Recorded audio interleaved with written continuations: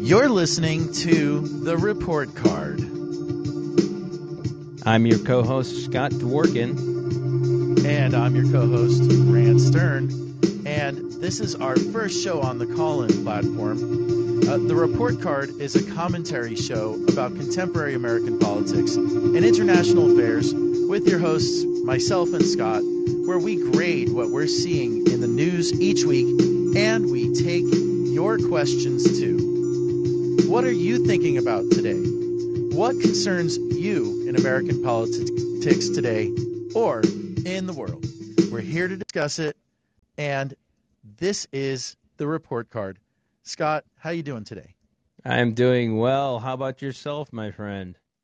I'm doing excellent. I'm ready to dive in. There's so much going on in the world right now, and I think that we almost have to start with like the number one trend on Twitter, which is what's happening with Twitter. That's a great question. I've been asking a lot of folks about that today, and obviously there's a heavy response. Just for anybody who's missed it, Elon Musk invested into Twitter and became the largest shareholder, and now he has made an official offer to buy Twitter, and Twitter has responded in saying that they're considering the offer. Now, in response to that, leaving Twitter is now trending worldwide. So, Grant, I'm not sure how you feel about this. It's always tough, especially when you don't want one party to take over an entire platform, but at the same time, you don't want someone to be able to bully someone into doing something. And I just feel as if since Jack left, it lost that kind of flavor of the community a little bit, and Elon Musk is trying to use that to maybe knock the guy off the platform that wants to post about his plane flights. I'm not sure exactly what he's trying to do here. Do you think he's actually trying to buy it, like, for real? I think he is trying to buy it for real. The thing is that, like, I just tweeted a little while ago, why does he want to take his eyes off of going to Mars just to buy Twitter, Right. It's like, doesn't he have bigger fish to fry than just buying up Twitter? His intentions are kind of everything here. And, they offered him a seat on the board and it didn't work out. He says he wants to take it private. And, of course, taking it private would mean that he could just do whatever he wants. I mean, right. And our number one, number one concern overall is having a terrorist rejoin the feed in Twitter, and that being Donald Trump. And so I would be concerned about that, because when you start talking about freedom of speech and the limits of it, we can start off with, well, do you think it's okay for people to incite an insurrection? Do you think it's okay for people to use Twitter to hurt people, with violent rhetoric and inspiring violence? And that's what he did for years. He did that across the world. People paid for it. He destroyed people's lives. We know people personally that he destroyed at the stroke of a tweet. And just so everybody knows, he didn't write all his tweets. Just let's be clear about that. A lot of it was strategic, even with strategic sort of typos and everything with it. So it's not it's not him sitting on the toilet, sitting there tweeting all the time. I'm sure some of them came from the Golden Throne. Some of them did. And those ones you can tell. Those ones where you have things that aren't capitalized that should be, and some misspellings that are too stupid for people to be able to, think that it can relate to people. But a lot of them, he doesn't upload videos. He doesn't know how to upload even photos. So I remember the one time I was covering this, and he was tweeting. There's a picture of him that he was trying to prove that he used his Twitter himself, and he was using his pointer finger to tweet. And it just made no sense to me, because nobody does that. So it was just interesting enough to see that. But I don't want him back on the platform. No one wants him back on the platform on our side for sure. I'm not sure if the right wants him back on this platform, except to distract from everything that they're doing that's terrible right now. Which leads us into, I wanted to make sure that I brought this up before we get too far into it. One of my best friends. You've gone way past Elon Musk here. Sure. One of my best friends in the entire world, as you know, we ran. If people don't know already, Grant and I ran this campaign to remove Marjorie Taylor Greene from Congress, and that resulted in an introduction of a bill to remove her from her committees, which they did. I think that was the right move. Then she got removed from Twitter, from her non-official account, her personal account, and she still has her official account, and she doesn't abuse it as much. But outside of that, she decided to say this, Grant, that joining the U.S. military is quote unquote like throwing your life away. What the hell is she talking about, and why an attack on the U.S. military? So wait a second. I think we all give her an F for that comment and not for effort. But we didn't wrap up on Elon Musk at all. Okay? Like gloss over it, yeah. That's a great segue from Elon Musk to everything but Elon Musk. Let's talk about Elon here. I mean, this is an unusual tender, to say the least. What do you think about the fact that he's offering $54.20 per share just so he could offer $4.20 a share? I mean, it was in the 70s. What grade do you give that? I think it's like a B minus because it's something they have to consider. Given it was in the 30s and it was in the 70s before, and they know that they're looking at their pocketbooks and they're like, well, we were evaluated at $58 a share, so now we're gonna, he's giving us a fair offer. So they have to consider. They can't not consider it. If it was like $35 a share, they'd pass it. But I think they have to consider this. So he gave them basically the bare minimum that they would have to consider. That's what I see it as.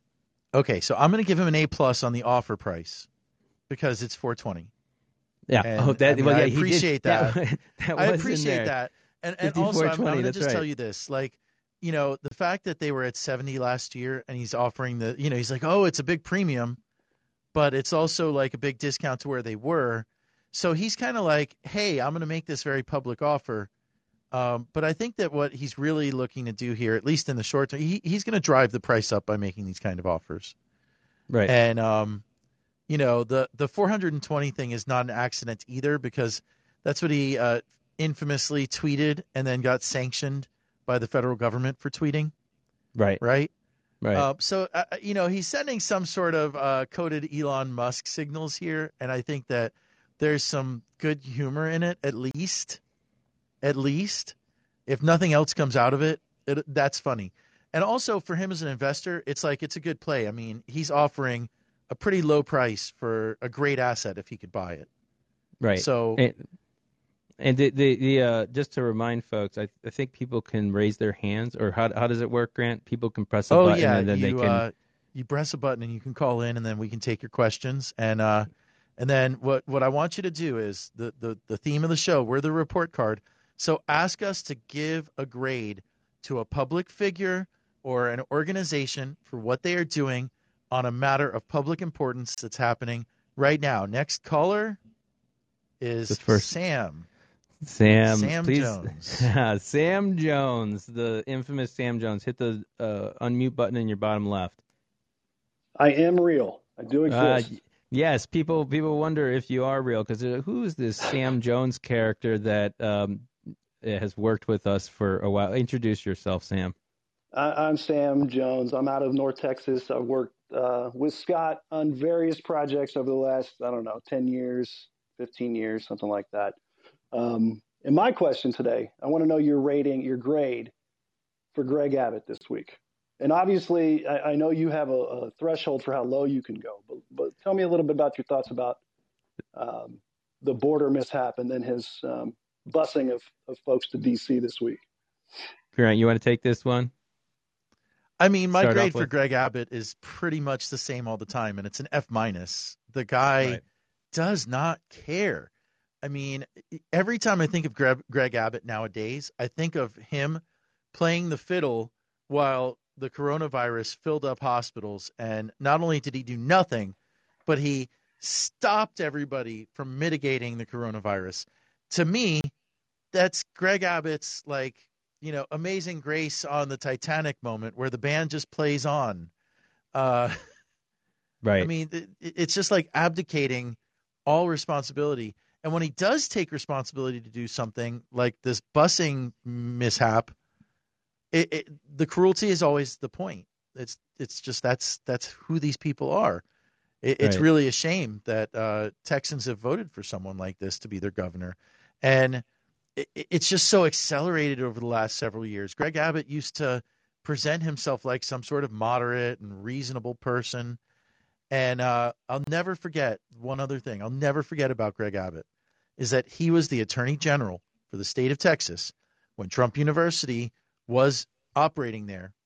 His associates, like his underlings, his subordinates, the prosecutors of the Attorney General in Texas wanted to prosecute Trump University as a scam.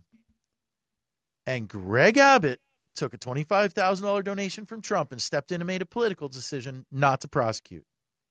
Right. It seems like there's a pattern of these things happening.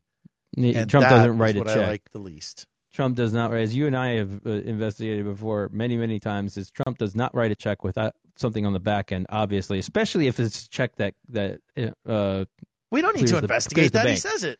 No. I'm saying that we did. Oh, yeah. For years. Remember the years that we investigated every check he wrote? I forgot all of that. Well, we black it out from our brain by choice. So Scott, what's your grade for Greg Abbott? Incomplete. No, it's an Incomplete? F-.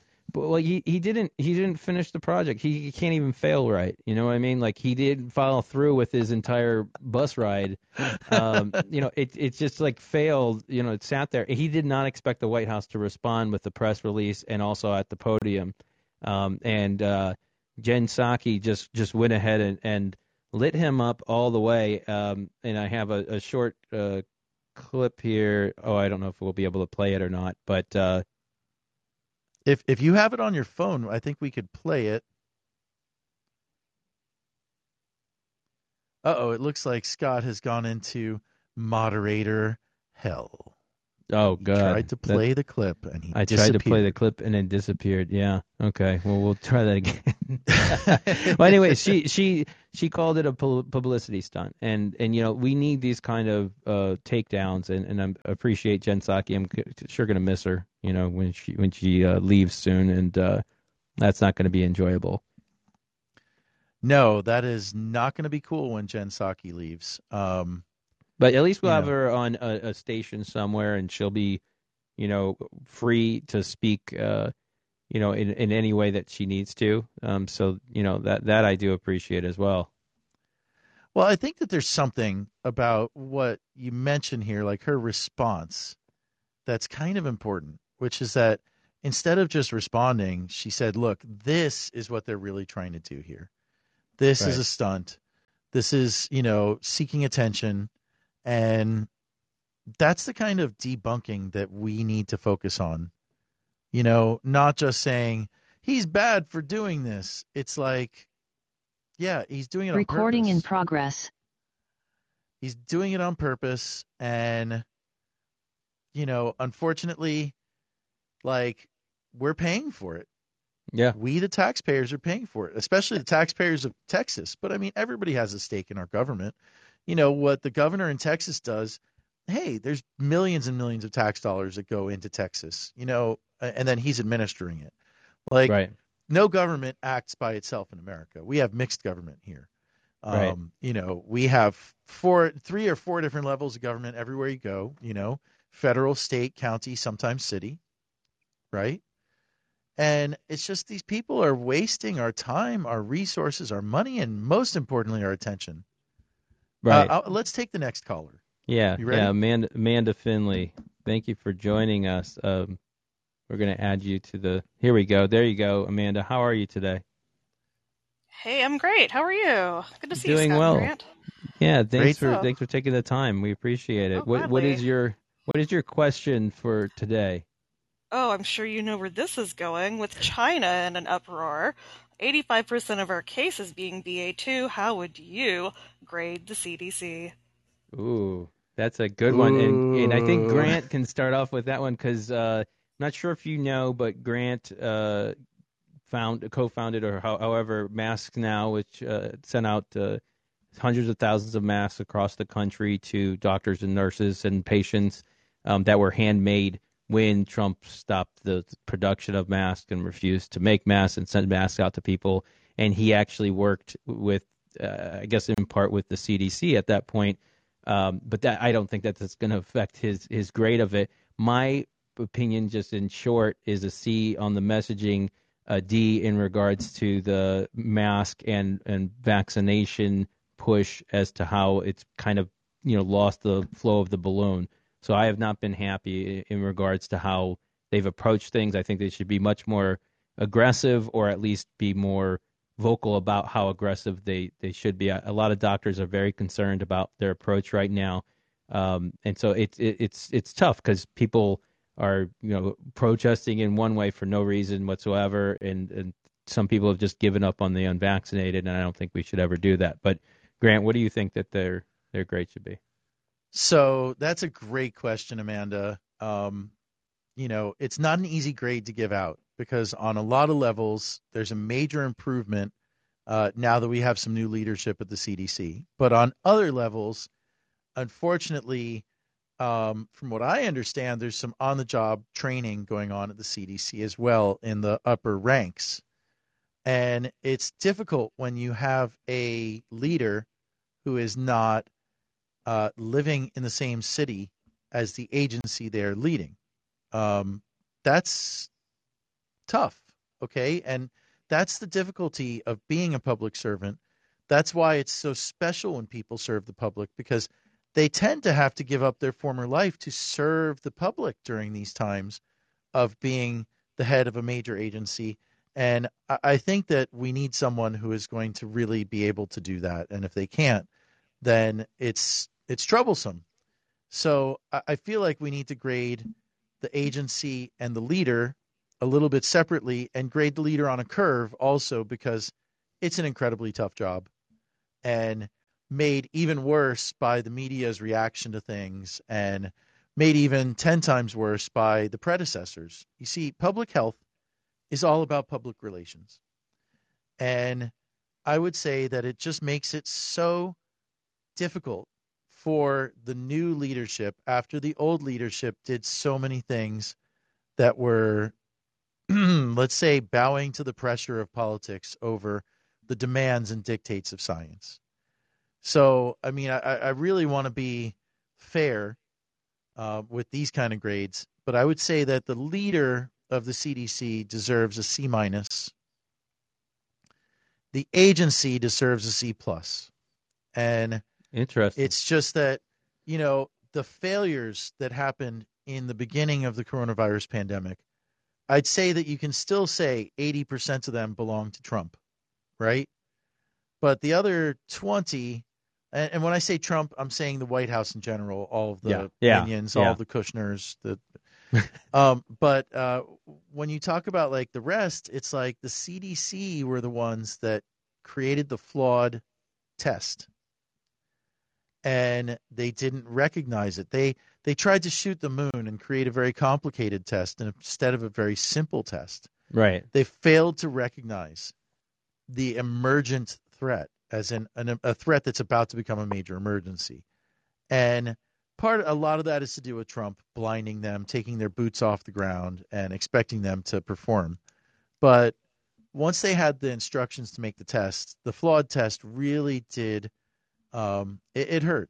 It hurt a lot because and it divided us as a nation. They used it as that because if we had instant testing around that time, or we had that developed, we wouldn't be worried about killing friends who are unvaccinated. You know what I mean? Like we would know that we weren't going to be blamed for infecting them.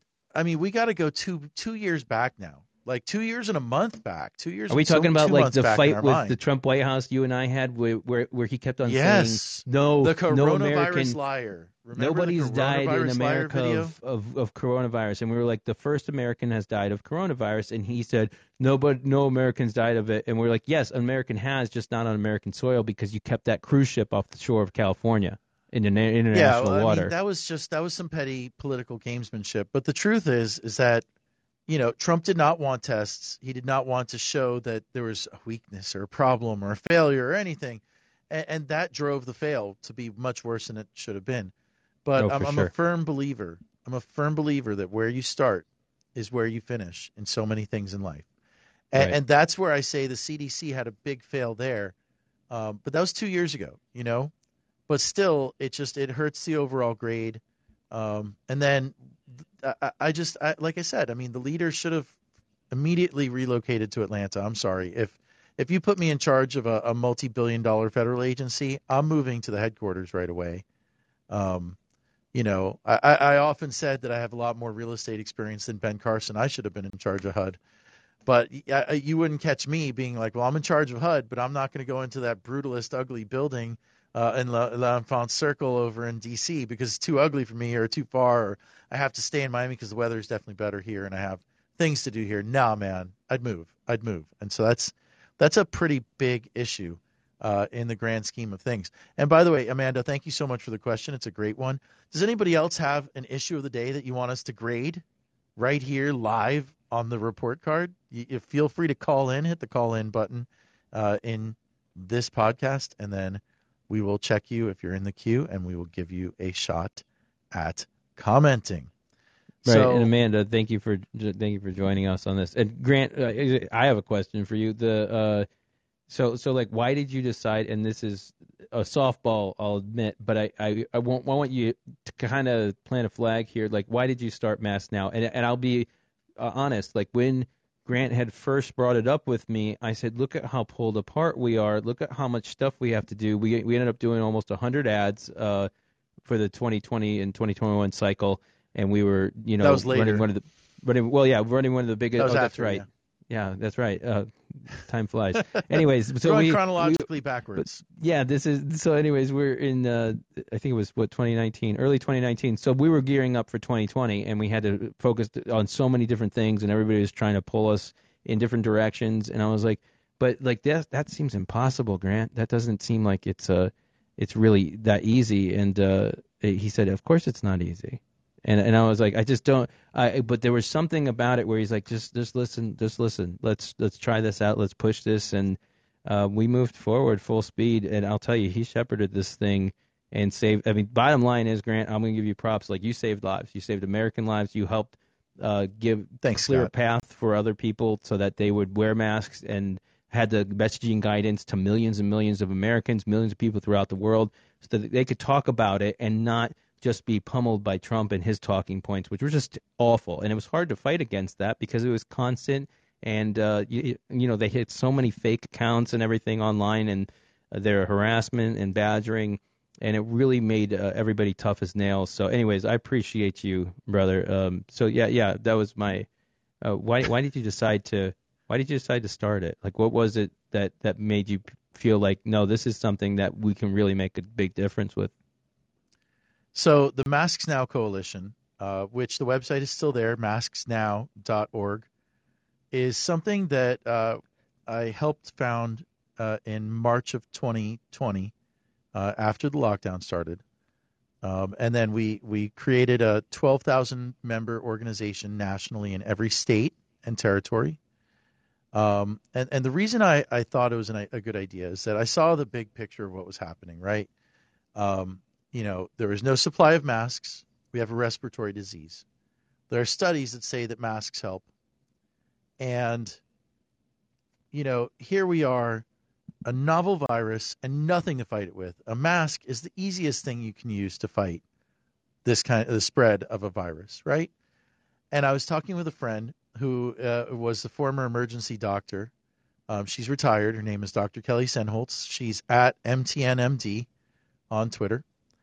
And I was chatting with her, and she said, Grant, you don't understand how serious this is. Think about what they're doing right now. Everything when somebody is about to die, to keep them alive, they put them on a ventilator. And most of them are not doing well on these ventilators. But it's the only way that they have to treat things right now, today. I'm like, okay, and what's the point? She goes, well, you hear how they're talking about making more ventilators? I'm like, yeah, that's like Dyson, the vacuum company, they're making more ventilators. I said, yeah, I heard about that. And she said, well, you have to have people to run a ventilator. There can't be more than 100,000 ventilator technicians in all of America. And if this thing really blows up, and it looks like it's going to, you're going to have more than 100,000 people hospitalized and maybe more than that needing ventilation. And I was like, that's really bad. And she said, on top of that, there's not even enough masks for the people in the hospitals right now. And I was like, that sounds like a really big concern. And she was like, yeah, Absolutely. Because what happens if you start losing those medical professionals? Those people are like an army, and they're all that stand between us and a breakdown of the civilized order in our country that we have never imagined could possibly happen. Did you expect as much blowback from the initial push of it? Because I remember No, I never imagined that it would become this big political issue for these guys. And I gave multiple interviews saying how this is not political. I invited somebody from Turning Point USA to join the group on the steering committee. I remember that. To try and, like get some more people involved and make it a universal thing. I think they considered. I think they thought about it, right? I hope so. I hope so. I mean, it was a genuine offer. I mean, it's just about public health. I mean, I contacted Republicans during that time and asked for help. Yep. It's just that.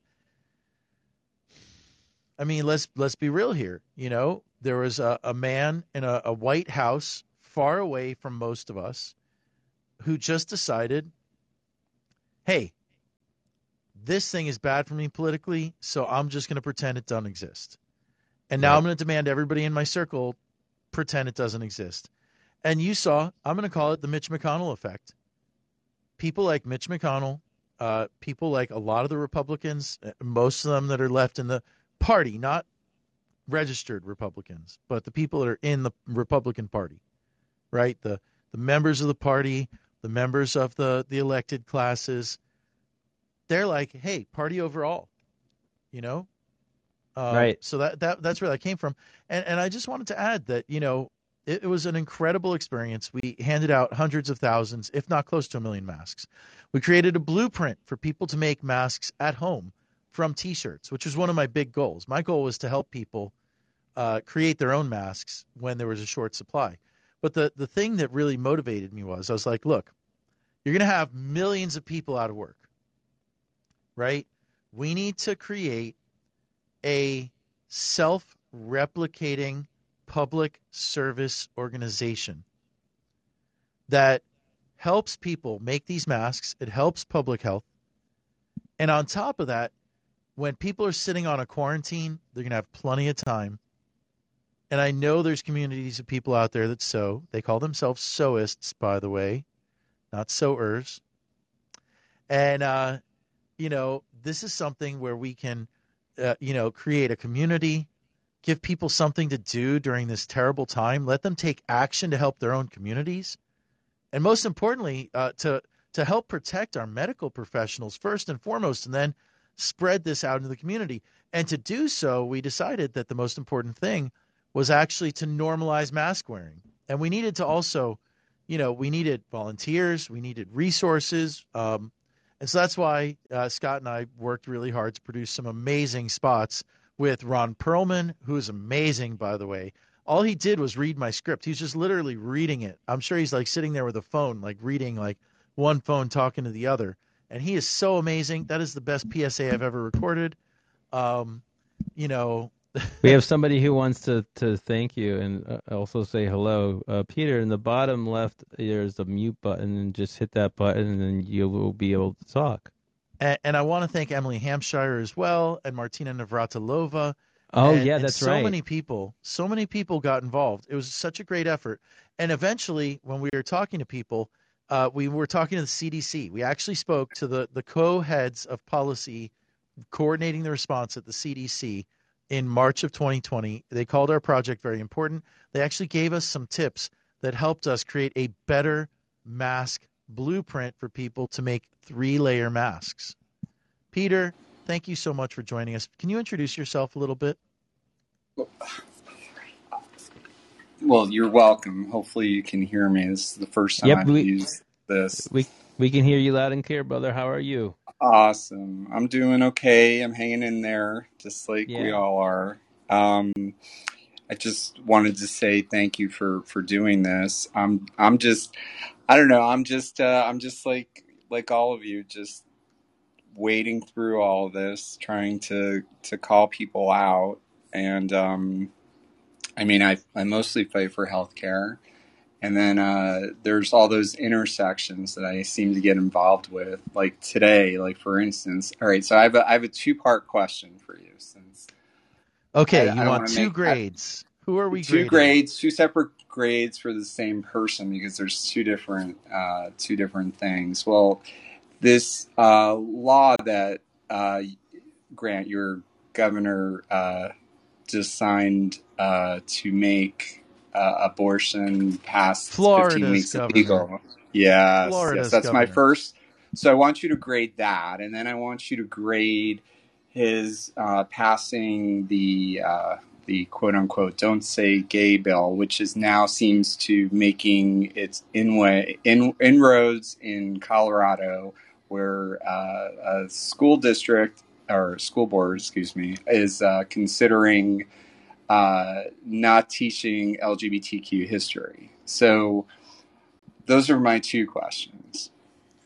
Okay, so I think that both Scott and I will weigh in like one at a time, and then I'll go in and explain a little more about being a Florida man and not liking this governor person. So Scott, DSG bill, grade it.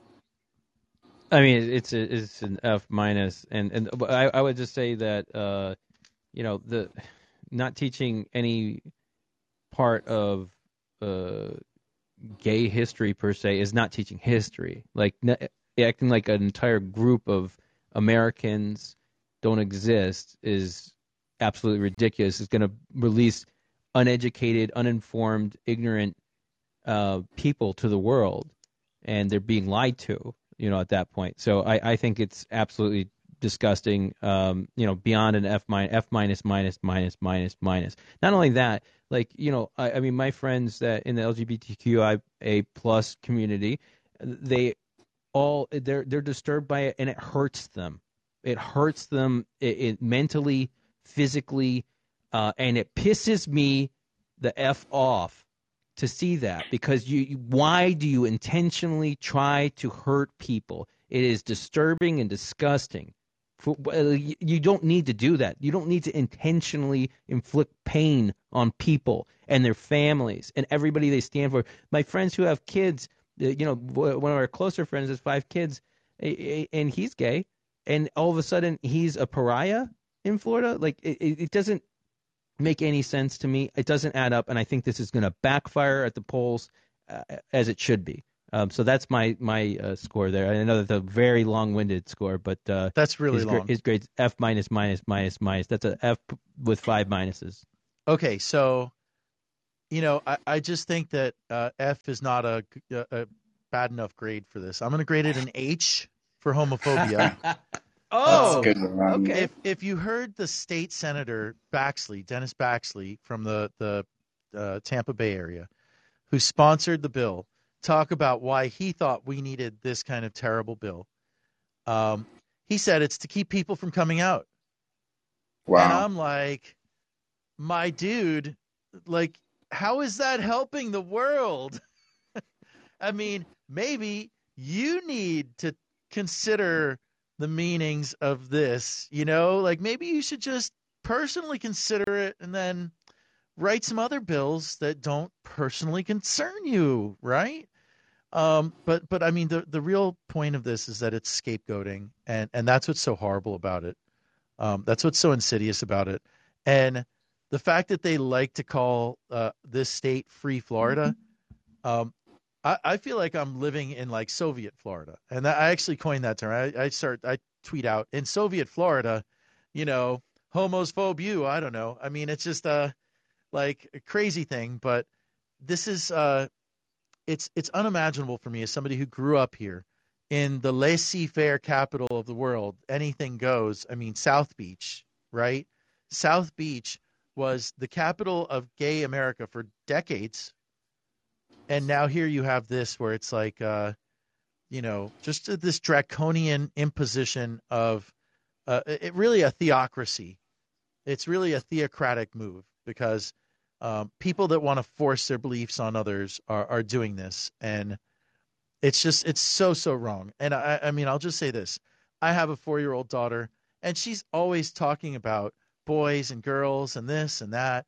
And it's like, that's the normal time when kids talk about this stuff. They start becoming sentient and they talk about this stuff. So this is really a direct strike at many, many thousands, millions of Americans, really. It's a direct strike, and it's leveled at the youngest generation to harm people down the road.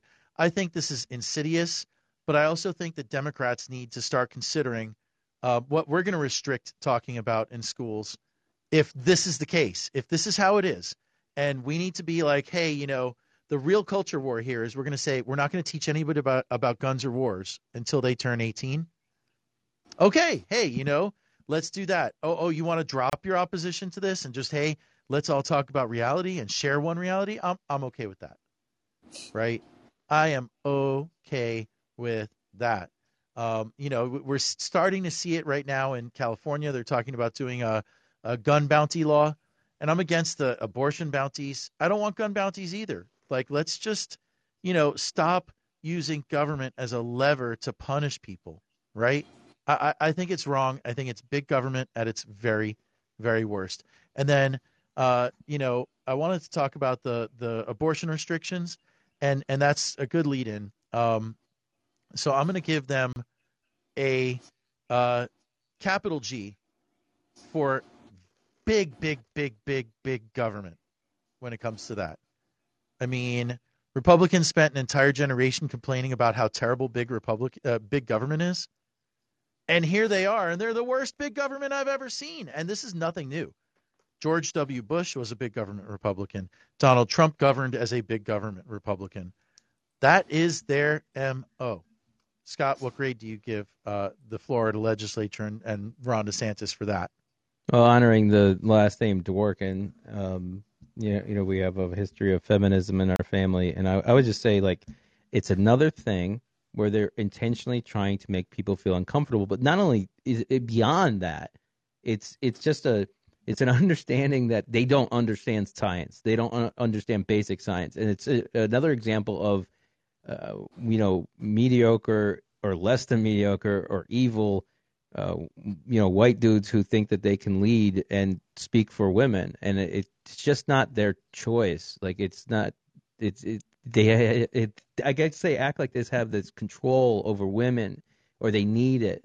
And this old, like hundreds of years old, subservient, the woman must walk behind the man, like that kind of thing. And it's just absolutely, like, I don't understand what they're going to get out of it except for a big backlash again at the polls. And before I forget about this, I know that I've been asked this question 3 times in the last few minutes when we brought up DeSantis, is do you think that he can win re-election without Disney support and without after passing these? Can he still win in Florida?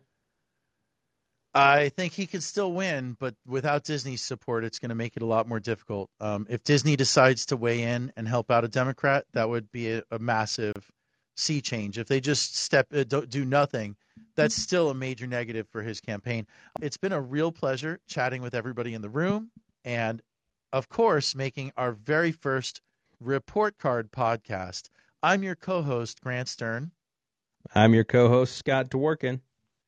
And we'll be back next week. So please subscribe, like our channel, like us individually, follow us. And, of course, you can always hang on to follow us on Twitter every day if you want to see what we're up to. And keep reporting, guys.